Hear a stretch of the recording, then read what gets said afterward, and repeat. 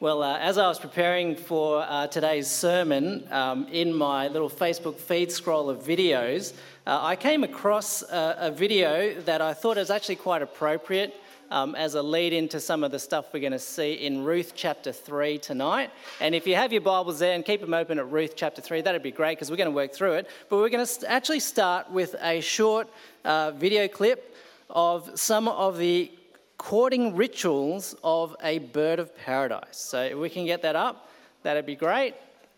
And we'll just have a little watch.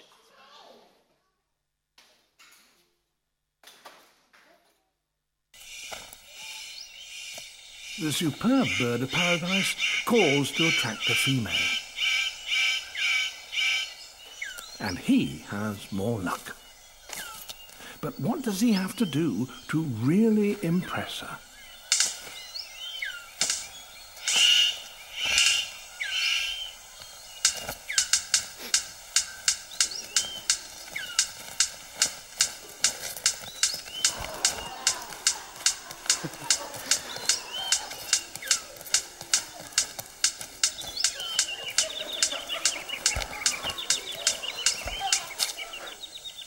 She retires to consider her verdict.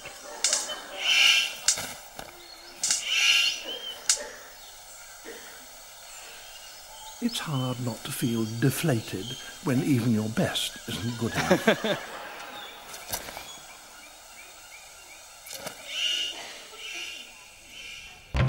There you go. Well, there are certainly some strange mating rituals in the world, and I wonder if that's a little bit like the reaction you had as you heard this passage read. It is a bit of a strange courting ritual that we have here in Ruth chapter 3, but what I want us to see tonight is that actually this is the central episode in the book, and I think the key passage that really opens up the heart of this book for us.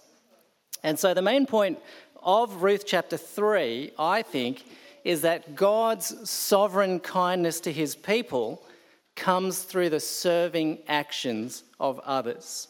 Or, to put it another way, God's kindness to us should lead us to service of others. Okay, God's kindness to us should lead us to service of others. So let's get into it. And I have 3 points from the passage. First, God's kindness leads us to action. And we're going to see that from verses 1 to 5. So God's kindness leads us to action. Second, God's kindness leads us to other person-centeredness, and that's verses 6 to 13. And then third, God's kindness leads us to generosity, and that's verses 14 to 18. So God's kindness leads us to action, verses 1 to 5. God's kindness leads us to other person-centeredness, verses 6 to 13, and God's kindness leads us to generosity in verses 14 to 18. And then we're going to finish with God's kindness and you. So first, let's have a look at verses 1 to 5, and we're going to see God's kindness leads us to action. So let's pick it up in verse 1. One day, Ruth's mother-in-law Naomi said to her, "My daughter, I must find a home for you where you will be well provided for." Now, I reckon a little bit of lead up and background is really helpful to see why this is such a big turning point in the book. And so as I understand it, you guys have had Ruth 1 and Ruth 2, and you should know that after years away from Israel, because of famine, Naomi, the Israelite widow, has actually returned home now, but she's returned destitute with her Moabite daughter-in-law, Ruth. But one of the great things about God is that he had actually set up a bit of a social welfare system in ancient Israel. And that was actually quite revolutionary in the ancient world. But basically what happened was, as you harvested your fields, you left what fell on the ground for the poor to gather. And so in chapter 2, Ruth had done that. She'd gone to pick up gleanings from the field, and the field she chose belonged to Boaz, who it turns out was Naomi's distant relative. I hope this is revision for you rather than anything new, but if it's new for you, that's fine. But we're also told in Ruth chapter 2, verse 9, that not all Israelites actually kept this practice honestly. And it was actually quite fraught with danger for a lone woman. This was actually a really bad period in Israel's history. But in chapter 2, Boaz had ensured Ruth's safety while she gathered her grain, and in fact made sure she had extra grain to gather all season long. Now let's go back to Naomi. To this point, as you would know, Naomi has actually had a really hard life. So you would have heard in chapter 1, she lost her husband and her 2 sons. She's lost all her possessions. And she's even gone so far as to rename herself Mara. And actually, her 2 names tell her story. So Naomi, the name Naomi, actually means something like pleasant. But Mara means bitter. And so far, you would have seen that Naomi has had no energy or drive really in the narrative at all. And I actually think that's really understandable.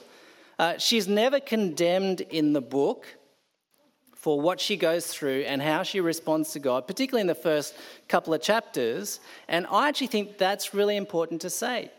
Because as we've heard already tonight, life can be very hard, can't it? And in fact, it may be very difficult for you right now. And there will be times when it just takes all your energy, or even more energy than you may have, just to stay afloat and keep going day by day. And so I reckon Ruth is one book of the Bible, it's not the only one, but it's one book of the Bible that tells us that God understands this. God is in complete control of our world, but that does not mean that we will always be in control of our lives or even feel like it. So I want to say first off, if that is you at the moment and life is just hard every day, then the first thing you ought to take from this passage is that God understands and he loves you and he will keep you and watch over you even when life feels completely overwhelming. And if you needed any more assurance of this, just remember how in Jesus, God himself has experienced overwhelming grief and sorrow to the point of death. He knows and he loves. But what we see in Ruth chapter 3 verse 1 is actually God kindly lifting Naomi out of the valley that she has been in for so long. And so Naomi, you can see, she sees what's happened as signs that despite everything, God is still kind and he actually has a plan for her and Ruth's care. But notice, she doesn't just sit back and wait for it to happen. She's energized and she plans and she takes action. Verse 2. Now Boaz, with whose women you have worked, is a relative of ours. Tonight he'll be winnowing barley on the threshing floor. Wash, put on perfume and get dressed in your best clothes. Then go down to the threshing floor, but don't let him know you are there until he has finished eating and drinking. When he lies down, note the place where he is lying. Then go and uncover his feet and lie down. He will tell you what to do.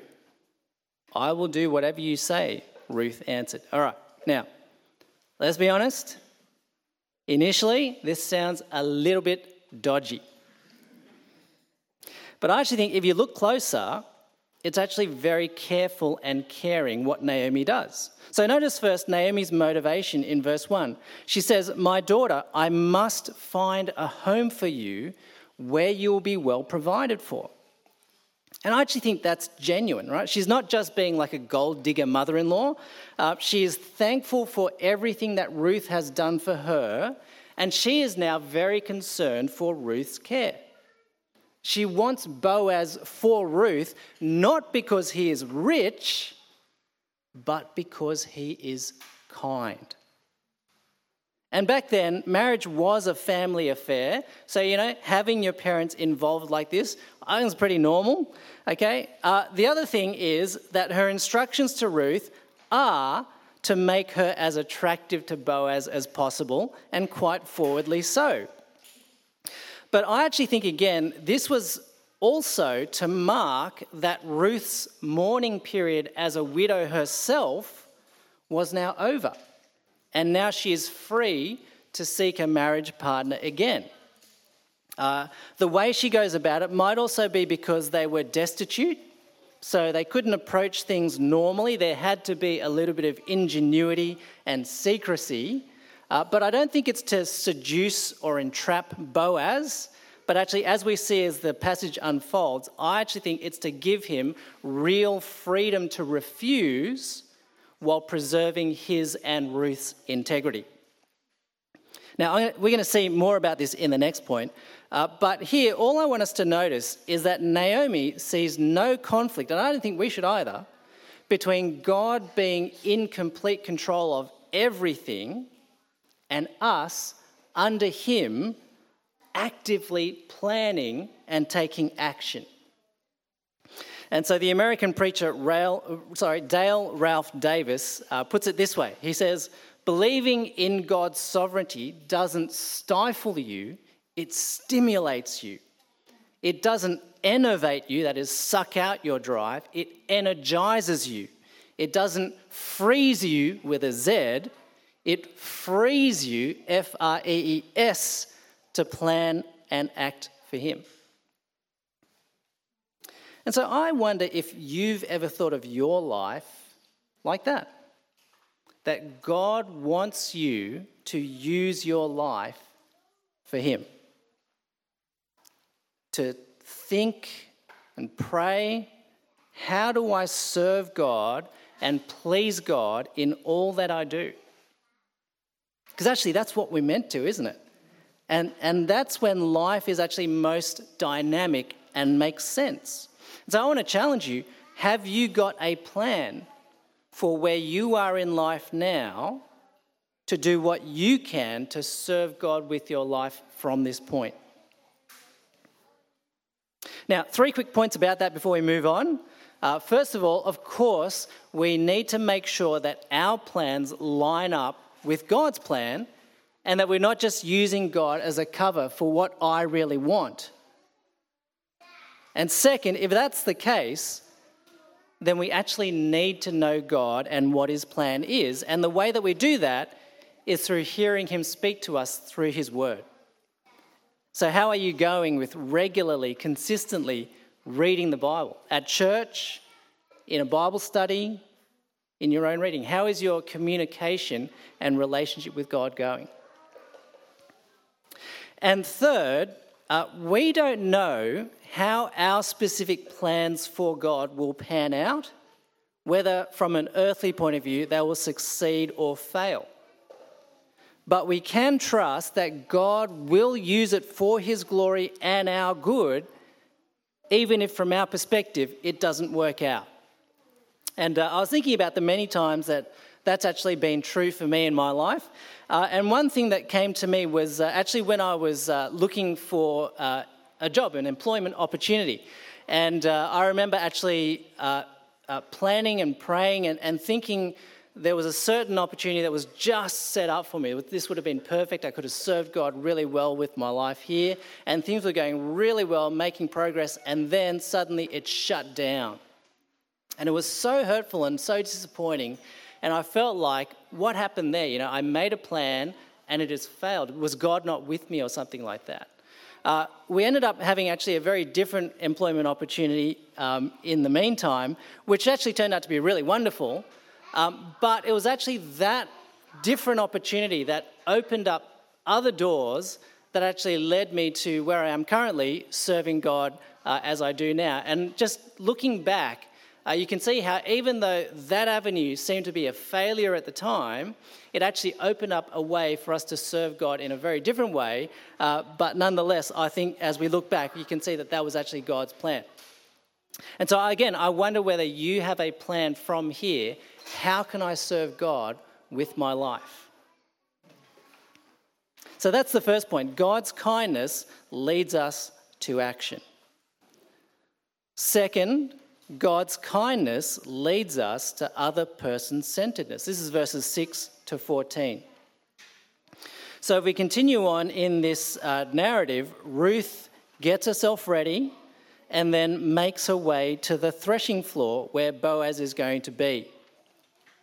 And after it, let's be honest, a little bit of a shaky start, including almost literally scaring the pants off Boaz, she makes her request. Verse 9, "I am your servant Ruth," she said.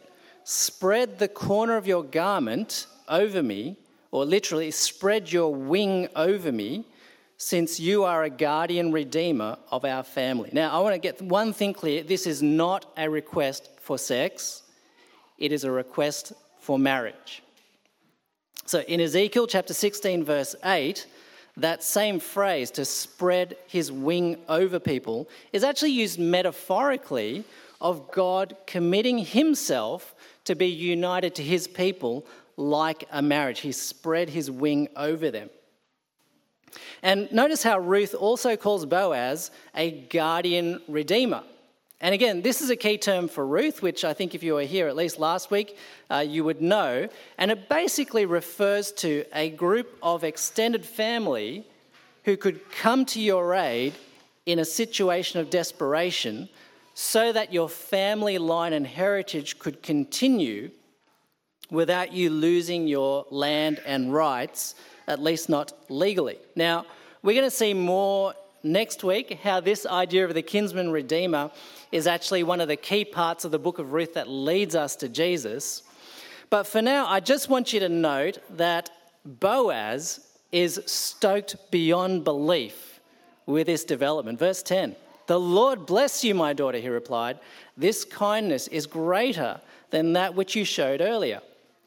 You have not run after the younger men, whether rich or poor. And now, my daughter, don't be afraid. I will do for you all you ask." Now, at this point, the romance meter is off the scale, isn't it? Right? This is like period drama heaven. But actually, through the romance, I want you to notice how what undergirds this whole interaction is actually God-shaped integrity and other person-centeredness. They are actually the heartbeat of the interaction between Ruth and Boaz, not the romance. How do we see that? Well, let's start with Ruth. Ruth knows her mind, right? She takes initiative and she communicates her intent very clearly and very directly. And ladies, can I just note how especially helpful that is for fellas? In fact, throughout the book of Ruth, Ruth is clearly a formidable woman. And you can see that in verse 11, Boaz says that Ruth has already gained a reputation amongst his people as a woman of noble character. And in fact, that word is literally strength or integrity. And so I reckon it's helpful to note that the Bible sees and encourages women as perfectly capable of being strong, able, and powerful. But notice also verse 9 how that is balanced by her gentleness and her invitation to Boaz to take initiative for her care. She says, "I am your servant." And she uncovers his legs to wake him up, but she doesn't then force herself on him. She makes her intent and desire clear, but then leaves room for him to accept or refuse. Quite beautiful, isn't it? What about Boaz? Well, verse 10, Boaz recognizes that Ruth ultimately belongs to God. So verse 10, "The Lord bless you, my daughter." And that then gives him a duty of care in all his dealings with her. But notice also the level of his integrity. Verse 12, as keen as Boaz is on Ruth, he recognizes there is a nearer relative who has first priority in this little cultural custom, and he refuses to do the dirty to get around it, even if it means he is going to lose his chance.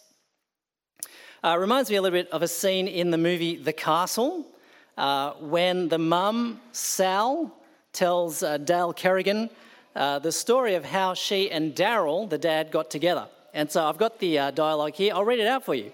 And she says, you see, I won't try and do the accent, all right?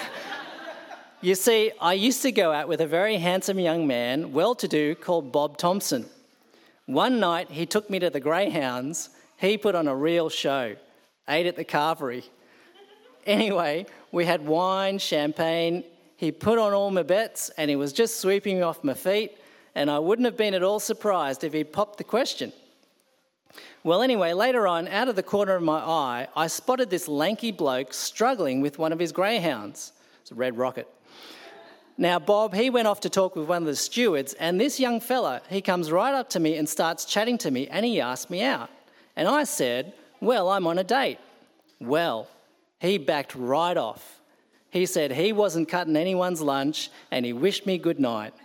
And I thought, that man has principles. And from that day on, I've only had eyes for one man. Isn't that nice? And I think that's a little bit like what Boaz does here. He says, look, he had the opportunity, and yet he says, no, there is someone nearer. I need to hold off and do things properly. And so Boaz then, what does he do? Well, he stands guard while Ruth sleeps, and then he arranges for her to leave safely and discreetly. And I think what we're meant to get from this scene is an absolutely beautiful portrait of two people utterly concerned for the other person over themselves. All right, there is no coercion, no manipulation, and no selfishness in their interaction. Other person-centeredness characterizes everything about them. And so this should be a template for the way we relate to one another. It obviously has particular application, I think, to Christian marriage, which should be characterised by tender protection and care of each other. But I think it's something for all of us in our approach to other people. And so how do we put this passage into practice? Well, I think what it means for us is that we need to work at building our character of integrity and strength in other person-centeredness. Because at the end of the day, that's the character of the God who made you and loves you.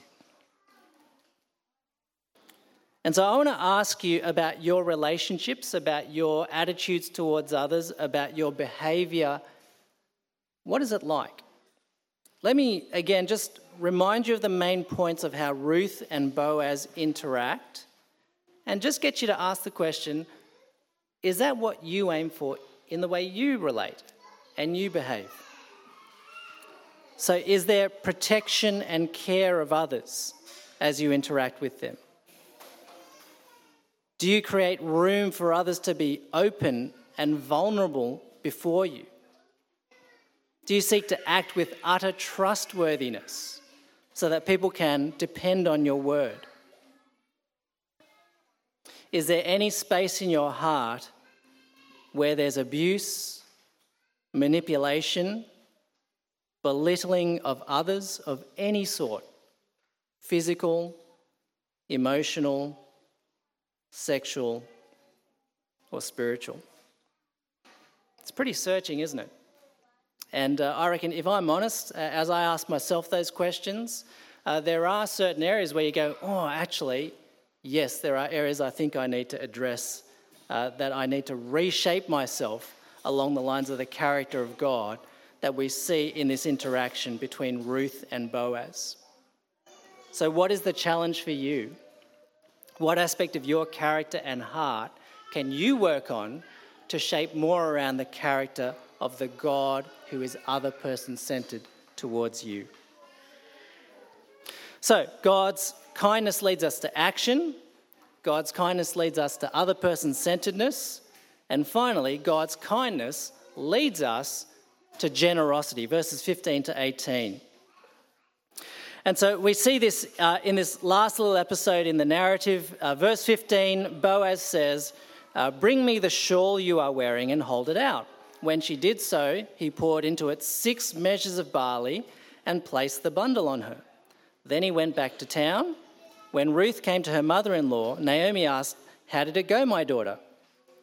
Then she told her everything Boaz had done for her and added, "He gave me these 6 measures of barley, saying, 'Don't go back to your mother-in-law empty-handed.'" And what I think this last part of the narrative shows us, just in a tiny but beautiful little way, is that it actually shows how eager God is to give his people signs to assure them of his love and grace. And actually, the way that it's put here in Ruth chapter 3 is especially significant because if you go back to Ruth chapter 1, verse 21, you'll see there that Naomi returns to Israel after everything that has happened to her with these words. She says, "I went away full, but the Lord brought me back empty." And notice that the end of the chapter refers to the time that this is at the beginning of the barley harvest in Israel. Now in chapter 3, verse 17, we're back again at barley harvest. But this time, Ruth returns from Boaz with her bundle full of barley, and his words, "Don't go back to your mother-in-law," literally, empty. Can you see how God is answering what Naomi said in chapter 1? It's like God looks at Naomi, hears her words, and responds, "I will not leave you running on empty. I will fill you again." But notice how he does it. It is through Boaz's act of generosity. And what I think this shows us is that God often uses his people as vehicles of his kindness to others. And so often it is more powerful than we could ever think. Right? A bit of barley from Boaz, it probably wasn't a huge thing to him, and it may not mean much to us, but it was incredibly important for Naomi. And so often what may seem insignificant, even just a small token of generosity and love, can have a huge impact on those in need. It doesn't solve your problems. It doesn't replace your loss. It won't take away your heartache completely or wipe out your sorrows. But it does say, like that little bit of barley, God says through them, "I have not forgotten you." And sometimes that's exactly what we need, isn't it, to keep going with God.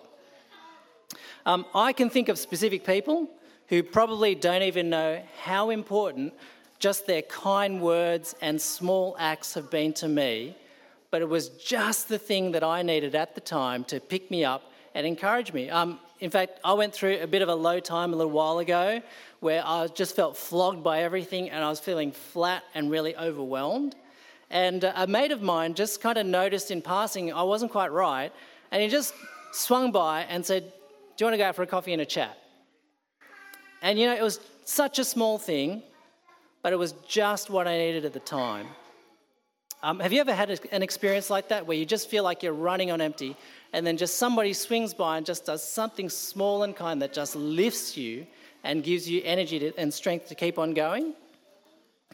One of my favourite writers, C.S. Lewis, puts it this way. He says, our Heavenly Father provides us pleasant inns to refresh us on the journey home. They are not home themselves. They do not provide perfect or permanent rest, but they renew our energy on the road to eternity. I think that's such a beautiful way of putting it. That's what we need, isn't it? We know that these small acts of kindness are not the solution, but they can just give us that lift that we need to keep going for God. But here is the challenge and the encouragement from Boaz in these verses for us, and that is that you can be that for others. You can be a taste of God's kindness in your small acts of generosity towards others. And wouldn't that be a wonderful thing to be, a taste of God's kindness to others? It may be a small gift like Boaz here, but what about your time, your prayers, a phone call, or just spending time catching up with a friend? What about something like inviting someone outside your normal circles to join you for an outing or something like that? Or sharing Jesus with someone you know needs him? Again, I want to challenge you. How can you be an instrument of God's kindness to others in your generosity towards them? I think that's a great challenge, isn't it? And so countercultural in our me-centered society, but so much like the Lord Jesus, and that's exactly what we see here in Ruth. So let me wrap up, and I just want to finish again by highlighting how Ruth chapter 3 calls on you and me, once we know God's kindness to us, to then use our lives as instruments of his kindness to others. And I just want to finish by pointing out, I guess, how that works in Ruth, in how we started with birds and wings. We'll leave aside the crazy mating rituals, but birds and wings will be there. So you might remember that in chapter 3, verse 9, Ruth asks Boaz to spread his wing over her, and that echoes God spreading his wing over his people in the book of Ezekiel. But actually, that same idea of spreading wings over people has actually already been expressed earlier in Ruth chapter 2, verse 12, by Boaz. As he says to Ruth, "May you be richly rewarded by the Lord, the God of Israel, under whose wing you have come to take refuge." And so can you see how in Ruth chapter 3, verse 9, when Ruth says, "Well, Boaz, spread the corner of your garment, spread your wing over me," she's effectively saying to Boaz, "Mate, why don't you be the answer to your own prayer? Right? You know God's kindness to you, so will you now be the instrument of his kindness to me and my family?" And that is our wonderful challenge as God's people, isn't it? We know God's kindness to us in a far greater way than even Boaz or Ruth, because we know God's ultimate saving kindness in Jesus as he bore our sins on the cross and then rose to give us eternal life. So what will it look like for you to be an instrument of God's kindness to those around you this week? I want to give you a moment to think and maybe write something down, and then I'll pray. How can you be an instrument of God's kindness to others this week?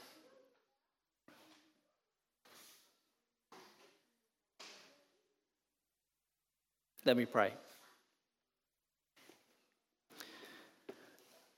Dear Father, we give you thanks for this narrative that we have in Ruth chapter 3, where we see so beautifully played out people who are deeply impacted by your kindness to them, in turn taking action, being other person-centered, and being generous towards others.